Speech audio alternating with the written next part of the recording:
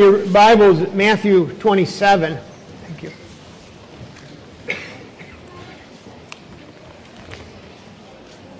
A while back, a number of years ago, we looked at a two-part message, and the second part was God's miraculous commentary on the cross. On the cross.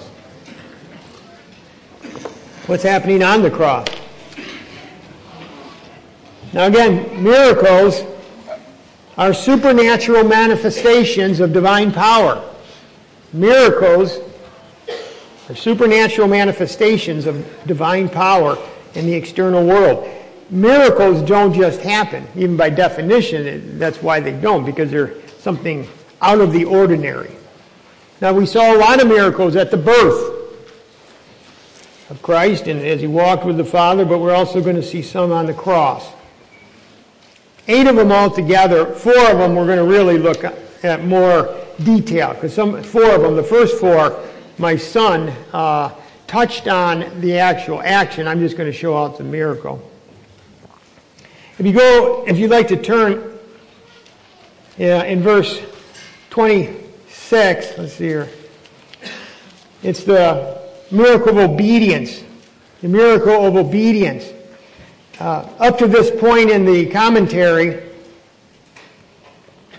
he's been scourged, he's been mocked and shamed, and a scarlet robe put around him, crown of thorns, all that. But the interesting thing is, in fact, I'm going to jettison some of this, but just think of this one part. This is the actual miracle. The miracle is, Hebrews says this, for we do not have a high priest, that's Christ, who cannot sympathize with our weaknesses, but was in all points tempted as we are, yet without sin. That's the miracle. See, we would sin. Give us enough temptation, you will sin. Isn't that true? Isn't that true? Yeah.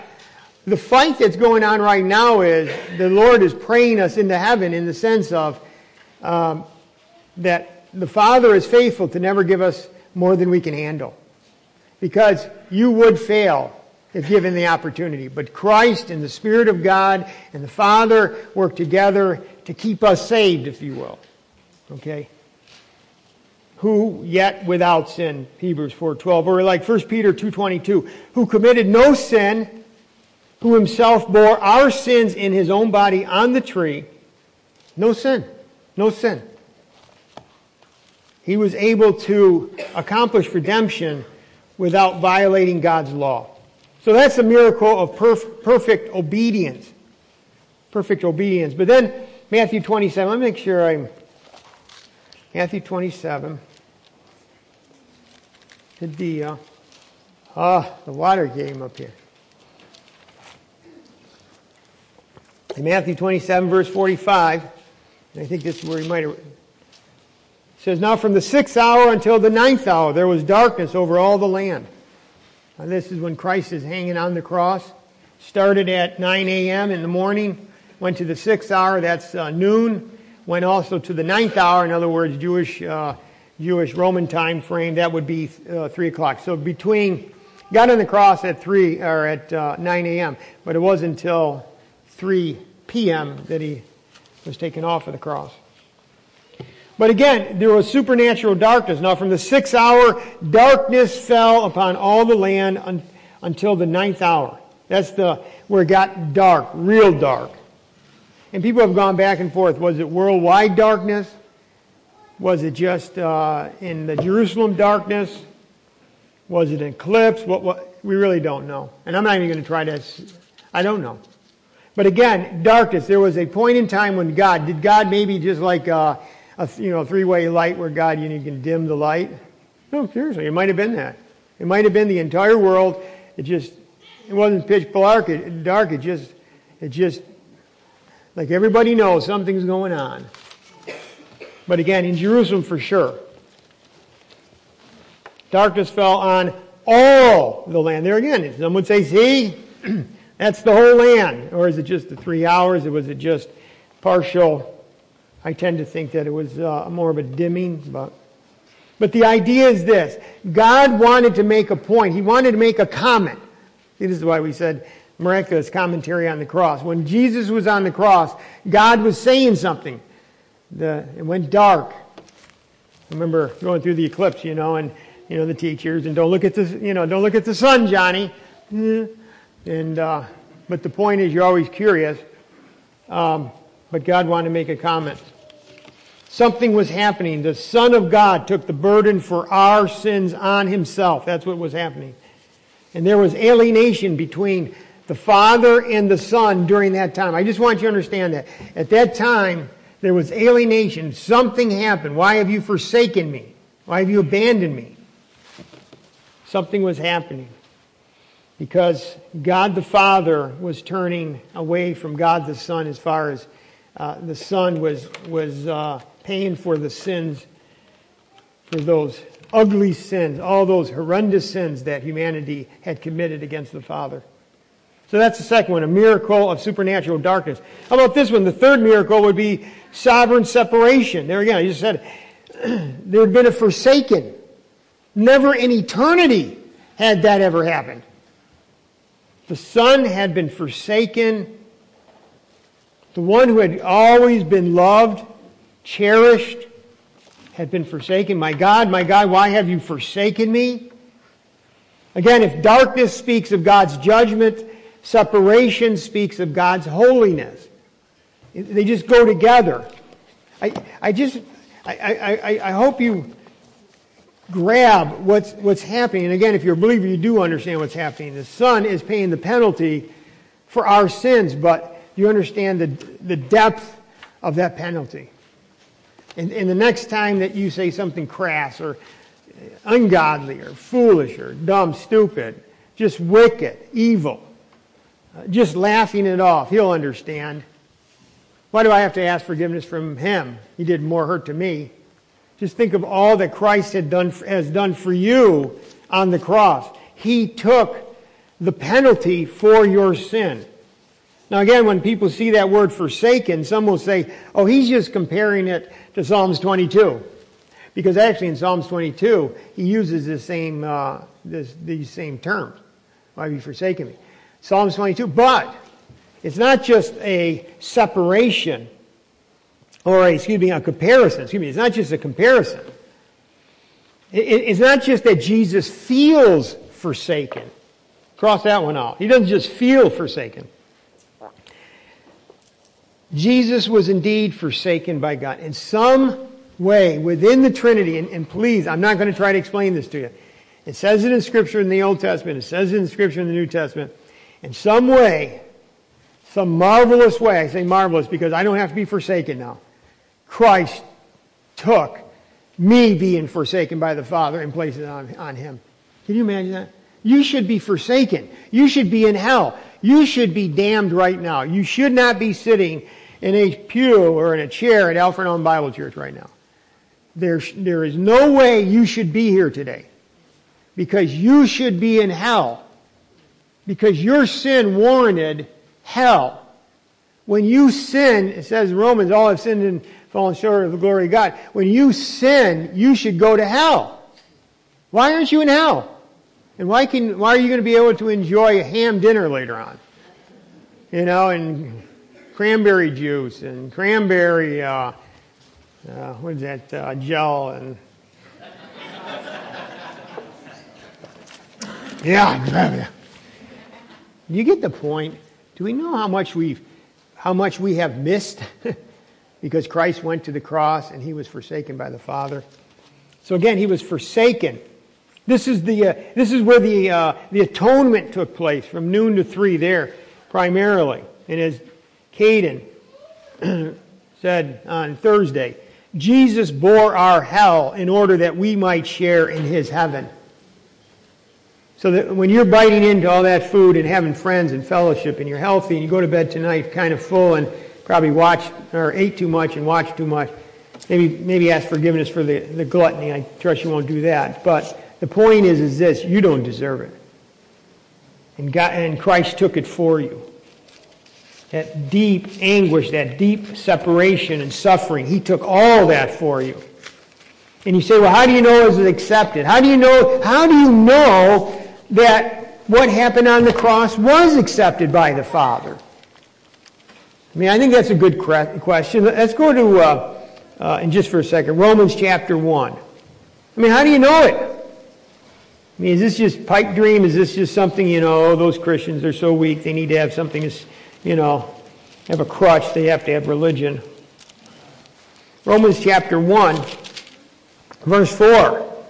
Let's do verse 1. I was going to go all the way up, but let's just 1 to 4. It's so good.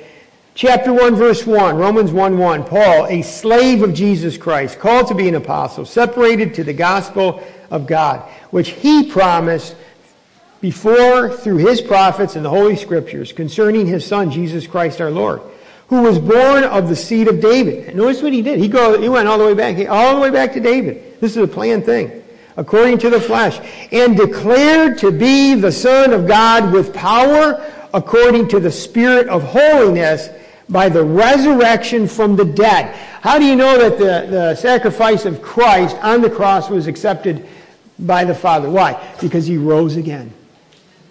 Because he rose again. Because Christ rose, it means God said this. Yep. His sacrifice accepted by me. Anybody that puts their faith and trust in him, forgiven.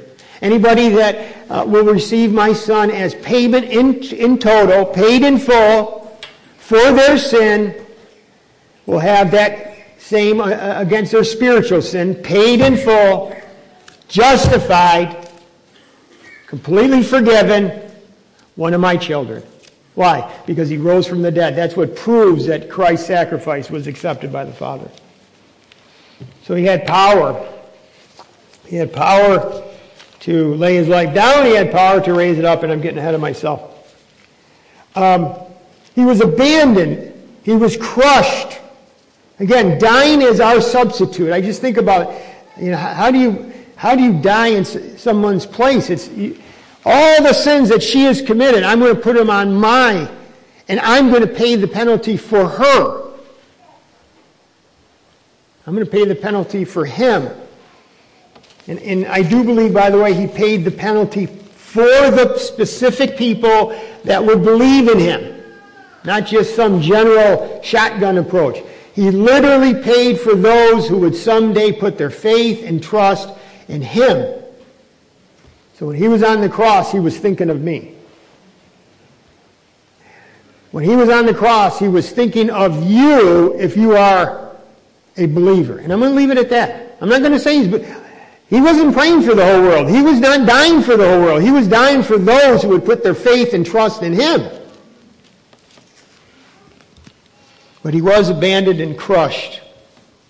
And God was, this is such a hard term, punishing his own Son. His own Son. He was punishing his own Son for the sins of the people that his Son loved. He was punishing them. See, we don't even punish our own kids. In the truest sense, a parent chastens our kids so that they won't do it again. But the reality is what we're doing is we're trying to don't ever go down that path again, Johnny. So I'm going to chasten you. That's what we do as parents. But when we talk about punishment, I'm talking about hurt and pain. God was creating hurt and pain to his Son, his beloved Son, because his Son, not because of his own sin, but because of the sins that his Son was bearing on behalf of others. The wrath was being poured out on his Son. That's why Isaiah 53 verse 4 says, our griefs he himself bore, and our sorrows he carried, and smitten of God and afflicted, and he was pierced through for our transgressions and crushed for our iniquities, and you know all the ours. All that was placed on Christ was because we deserved it, and we did deserve it. And again, I like 2 Corinthians chapter 5. 2 Corinthians. Just anytime you do Isaiah 53, I got to go to 2 Corinthians. 2 Corinthians 5:21. For he made him who knew no sin to be sin for us, that we might become the righteousness of God in him.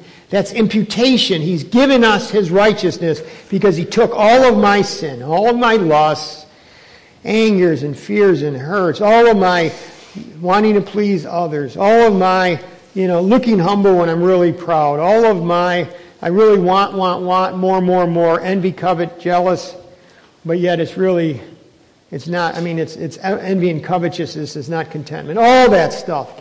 All the stuff that sometimes you wake up, have you ever woke up in the middle of the night and just think, oh, what a wretched sinner I am? You ever do that?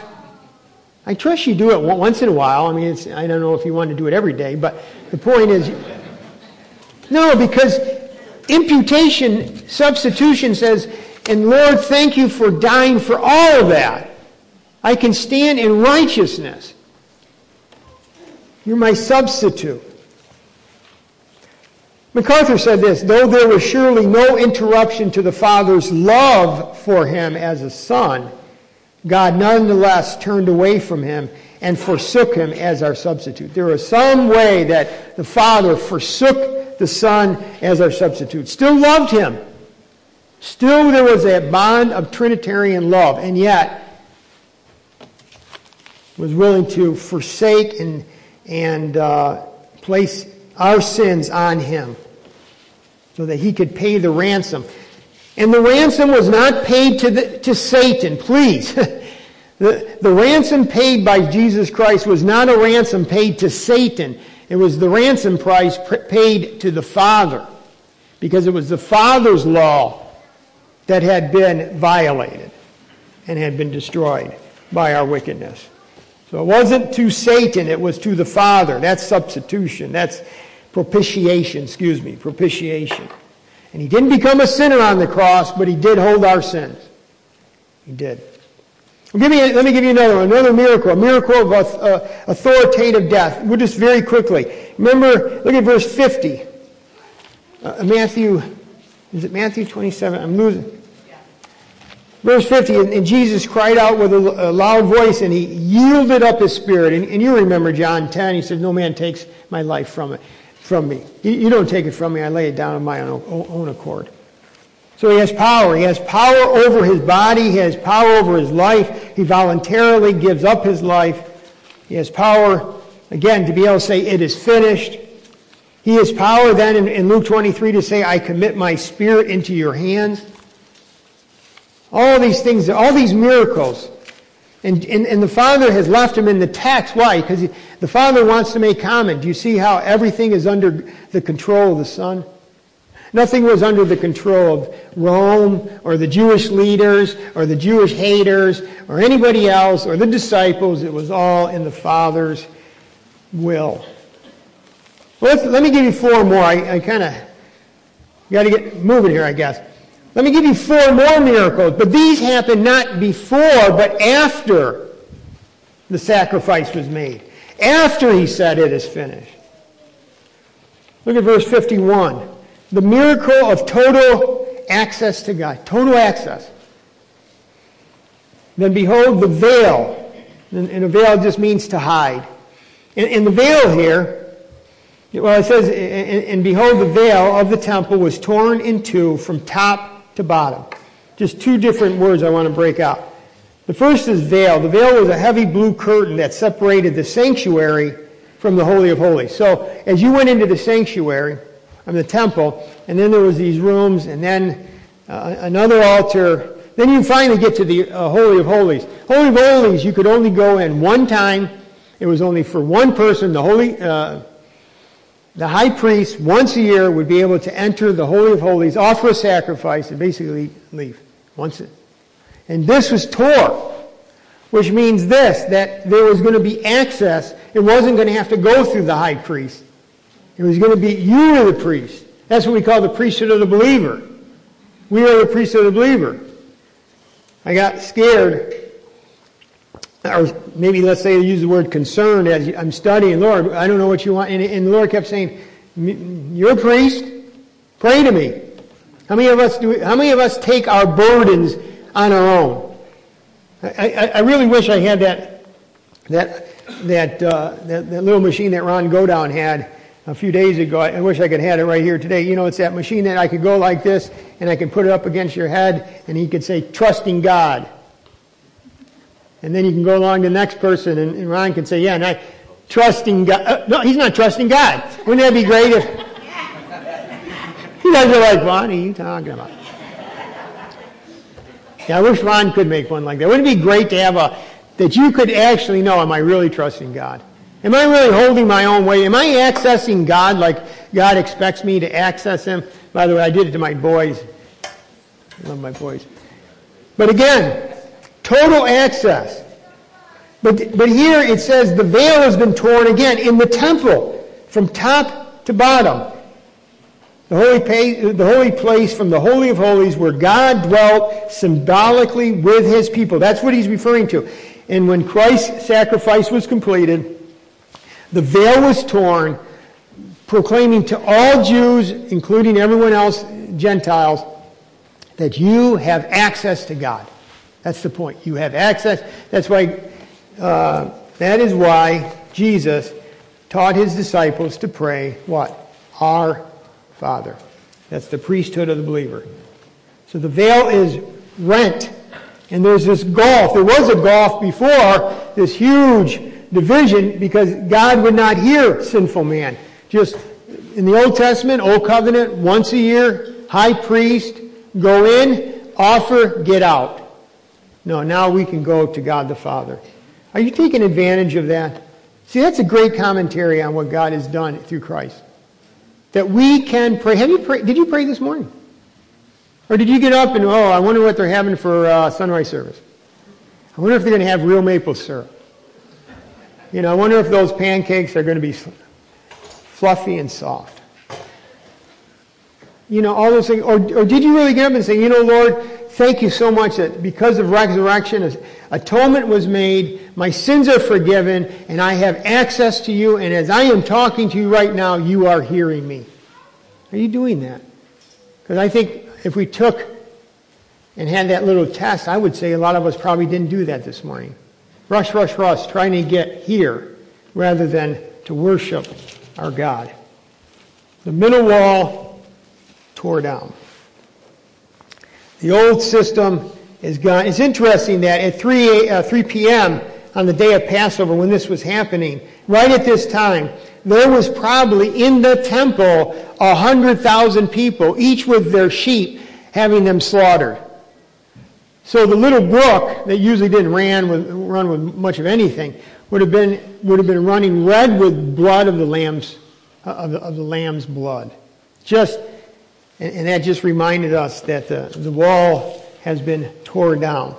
Or as Ephesians 2:14 says, for he himself, emphatic pronoun, is our peace, who has made both one, Jew and Gentile, and has broken down the middle wall separation, having abolished in his flesh the enmity.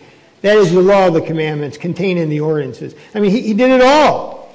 That one new man from the two, thus making peace, and that he might reconcile them both to God in one body through the cross, thereby putting to death the enmity.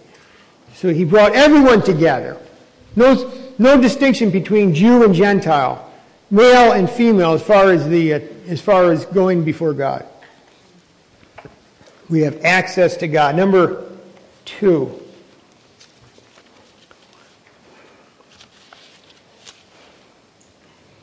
I was going to talk a lot about perfect sacrifice, but we're not. I can't. How about the 6th one? The miracle of future judgment. Future judgment. 51b, and the earth quaked, and the rocks were split. So not only was it rent, but now there was an earthquake. You see a lot about earthquakes in Revelation. Earthquake many times points to what? Judgment. Judgment. Future judgment. Future judgment. Something's coming. And so at the moment of that sacrifice, the earthquake happened because I believe God the Father was saying, and I want you to understand, that sins have been judged and atoned for. Complete. You don't have to wonder. And now he's going to rise from the dead, and at that moment you're going to have absolute assurance. That moment when Christ took it all. Again, the earthquake symbolized the presence and the awesomeness of the Father. And you see earthquakes throughout the Old Testament, Moses, Psalms 18, David. In Jeremiah it says, but the Lord is the true God, He's the living God and the everlasting King. At His wrath the earth will tremble. And he goes on. And then you see in Revelation all kinds of times when the earth trembled. Why? Because earthquakes and the trembling of the earth and the breaking of the rocks all point to judgment. And there was never a greater moment in history than when all of mankind's sins that would be atoned for were placed on Christ and judged. And so there was an earthquake. Not only was there an earthquake, a horrendous earthquake, but the earthquake itself reminds us of the final victory of the Lamb. See, so it's not just that there was an earthquake, but there was victory. There was a final victory. Christ was able to say, it is finished. So when God shook the earth at the death of His Son, He gave the world a foretaste of what He will do when one day He shakes the earth in judgment at the coming of the King of Kings. The King of Kings is coming, my friend. Are you ready for Him? The King of Kings is coming. How about number 7? There's another miracle. Upcoming resurrection. This is just a foretaste, okay? Verse 52, it says, the graves were opened, and many bodies of the saints, don't put all, there's not all there, and many bodies of the saints who had fallen asleep were raised. And coming out of the graves after His resurrection, they went into the holy city and appeared to many. So now we're seeing some things. We're seeing that there's a mini resurrection. Now, this is part of the first resurrection. And I don't want to get into all the resurrections, but there's basically in Scripture 2 resurrections.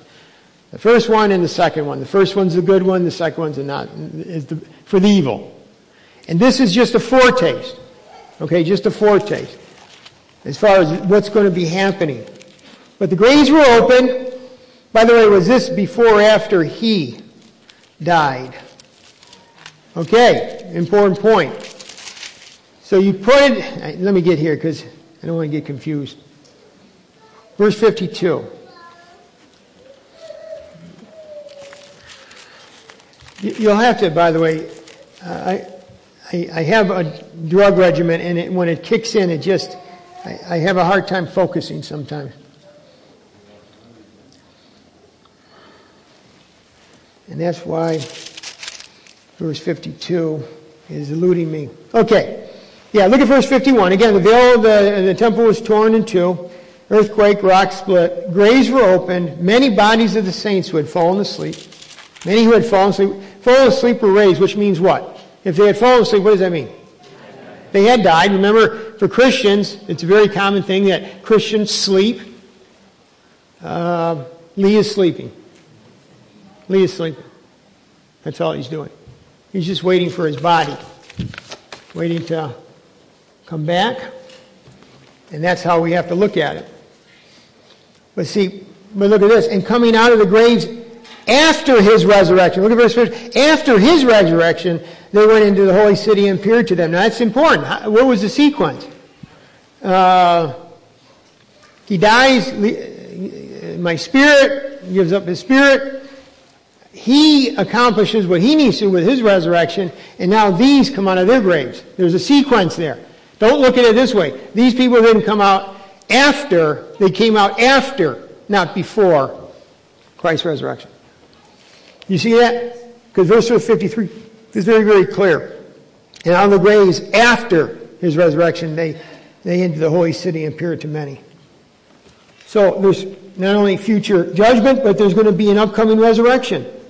And it's a spiritual resurrection. The graves were opened. In other words, it's not about the body, it's about the soul.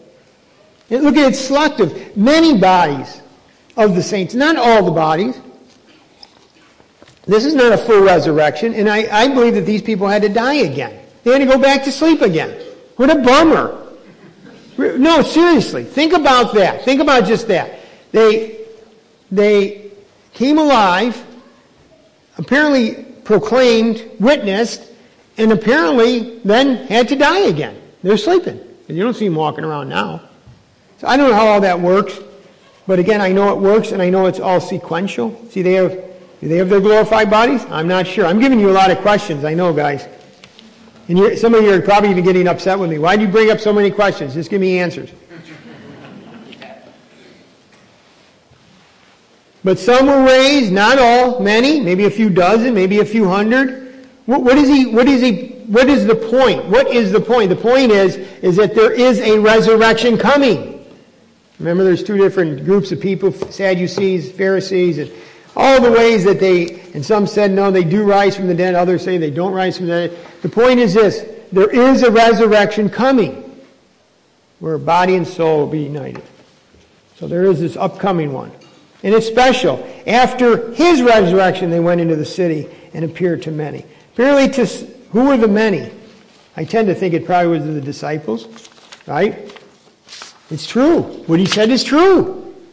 Verification. So God was giving assurance of a future final resurrection, that when Christ comes back, all the dead in Christ will rise. And you can get that from 1 Thessalonians 4 and 1 Corinthians 15. In fact, John 5, just give you this one.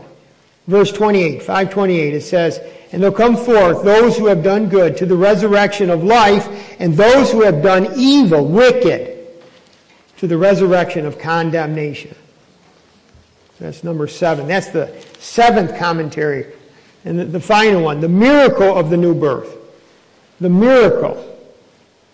Verse 54, "So when the centurion," and we got to have some hope here in the end, and we've gotten a lot of hope. Okay, there's going to be a resurrection. There's going to be a lot of stuff going on. But when the centurion and those with him who were guarding Jesus saw the earthquake and the things that had happened, start naming them, they feared greatly, saying, "Truly this was the Son of God." And they feared greatly. Terrified. Absolutely terrified. There's Aunt Betty. Because some of them might have been their own relatives. But they terrified. Standing by the cross was a Roman centurion, a captain which was captain over 100. They probably were there for the arrest, the trial, heard the charges, probably participated in the scourgings, the tauntings, the beatings, the mistreatments, the mockings. All the declarations from the leaders saying, "Crucify him." The one who had been given the task of crucifying Christ. We can assume he was a pagan, the centurion, and if religious, an idolater. But when he saw what happened when Jesus died, God quickened him to spiritual life. That's what I want you to get. God brought him to life. The centurion, his spiritual eyes were open. Wow, he is truly the Son of God. You remember when you got saved? You remember when that was? Now, some of you were older. Maybe it was under a piano and your mother was there and trying to get little Susie to, "Please listen to me. I want you to understand salvation." But you remember when you were saved? Maybe you don't. For years, I didn't know when I was saved. I really didn't know what the day was. I just keep asking myself this question: who or what am I trusting in right now, right at this very moment, to make me holy before a holy and righteous God? And I keep saying, it is the Lord Jesus Christ and His sacrifice on the cross. And as long as I know who I'm trusting in now, I know I've been born again.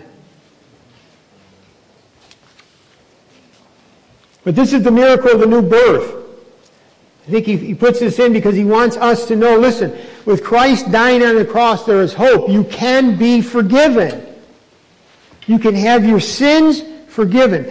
All the really sinful, ugly, wicked, foolish, ungodly, hurtful, wish I never said that again, I wish I hadn't spoke that before, stuff can be forgiven. Right? I mean, what is sin? What are we talking about with sin? We're not talking about some foible. God will understand. Yeah, I'm not perfect. Well, so-and-so doesn't do that. We're talking about the stuff that God the Father completely hates, and it can be as simple as a small lie. It's the stuff that we do all day long because we want to promote ourselves and not do what God wants us to do. Right? That's what sin is. And God the Father took all the sins that we have done, and He placed them on His Son so that His Son would pay the penalty for those sins. But those sins are horrendous. One sin will drive you to hell for eternity. I need to go to bed at night. You know, with what I'm going through in my own personal life, I keep thinking, well, it could have been this year or next or 10 years from now. It's going to happen. We live in the dead zone. But we got to make sure that we remember this, that Christ, no matter where you are in your spectrum of life, wherever you are, Christ died for your sins. And if He died for your sins, whether it's today or a decade from now, or maybe even a quarter century from now, what does it matter? The point is, am I forgiven? Have I truly put my faith and hope and trust and everything I have, all my reliance on what Christ did? Or is it someone else or something else? Or maybe plus, Christ plus. But it says of Him, truly this was the Son of God. Look at Mark 12. So when the centurion who stood opposite him saw that he cried out like this and breathed his last, he said, truly this man was the Son of God. And you can see it throughout it's very clear in the synoptic Gospels, all the Gospels. The guy came to the conclusion, he was the Son of God. He was perfect Son of Man. That's why He could do these miracles. That's why He could be perfect. That's why He could offer a new birth. And only God can bring a spiritually dead man to life. And so Ephesians says this, you He made alive who were dead in trespasses and sins. For by grace you've been saved through faith, and that not of yourselves, it is the gift of God, not of works, lest anyone should boast. What is gift? The gift. What does the Bible keep saying? It's a gift, it's a gift, it's a gift. It's not what you can earn. Oh, I got it, John. You want me to come to church more often? Yeah, I haven't been coming very often. It just seems like Christmas is a good time to come and Easter. No, we're not talking about coming to church. Oh, yeah, I see what you want. What do you have, a building program? You want some more money? Yeah, I could probably could give you another $1,000 for the building program. No, we're not talking about money. You mean you want me to be good? I mean, you want me to go and tell my ex I forgive her and I want to get back with her? I mean, you want relationships restored? Is that what I have to do to get saved? Nope. God the Father would say this, there's nothing you can do that can warrant your salvation. Nothing. You're damned. If you go to Romans chapter 8, you can see how clear that is. You're damned. You're at enmity. Sometimes I think I run past this too fast. What is salvation? Salvation is when God takes a person who is damned and brings him into His family on the merit and on the basis of what Christ has done on his behalf. And like in Romans chapter 8, it says we're at enmity with God. We're at odds. We have sinful flesh, 8:3. We are carnal, verse 6. We are carnally minded, verse 7. So that those who are in the flesh cannot please God. There's nothing you can do that pleases God. Nothing. In fact, it's so bad, we should just die. In fact, in Titus, not by works of righteousness which we have done, but according to His mercy He saved us. Again, for by grace are you saved, and not of yourselves. That's the Ephesians passage. So what do I have to do? I have to turn to Christ. I have to turn to the only one, because He was perfect man and perfect God, lived a perfect life, and because He was a perfect person, He could atone, He could pay for an eternity of sins and put them all in 3 hours of suffering and be able to atone for those. 3 hours. How can a person pay for my sins in 3 hours? Because He's an eternal perfect person. And when I came to the conclusion that it wasn't what I did, but what Christ did on the cross for me, and I received Him as my Lord and Savior, and I turned from my sin, and I turned from my wicked ways, I turned to Him and really begged, Lord, forgive me. Forgive me. I need forgiveness, and I can't find forgiveness in doing good or thinking good or acting good or any of those goods. I can only find forgiveness in the fact that you took those sins and you bore the penalty. You suffered the consequences for those sins on the cross for John Prince. And because I was able to do that, I was brought to Christ, I was forgiven, and God brought me into His family. He can do the same for you. And really, I don't even have booklets. I wanted to bring them up. But the point is, if you need help in thinking through this, please don't leave today without that. Please don't. Don't just go in and out, doing the religious thing. It's not about the religious thing. It's about, have you received Jesus Christ as your Lord and Savior? And He can save you for all eternity. Because on the cross, after all those sins were appeased for, right? Atoned for, what did He finally say? It is finished. Let's stand as we close.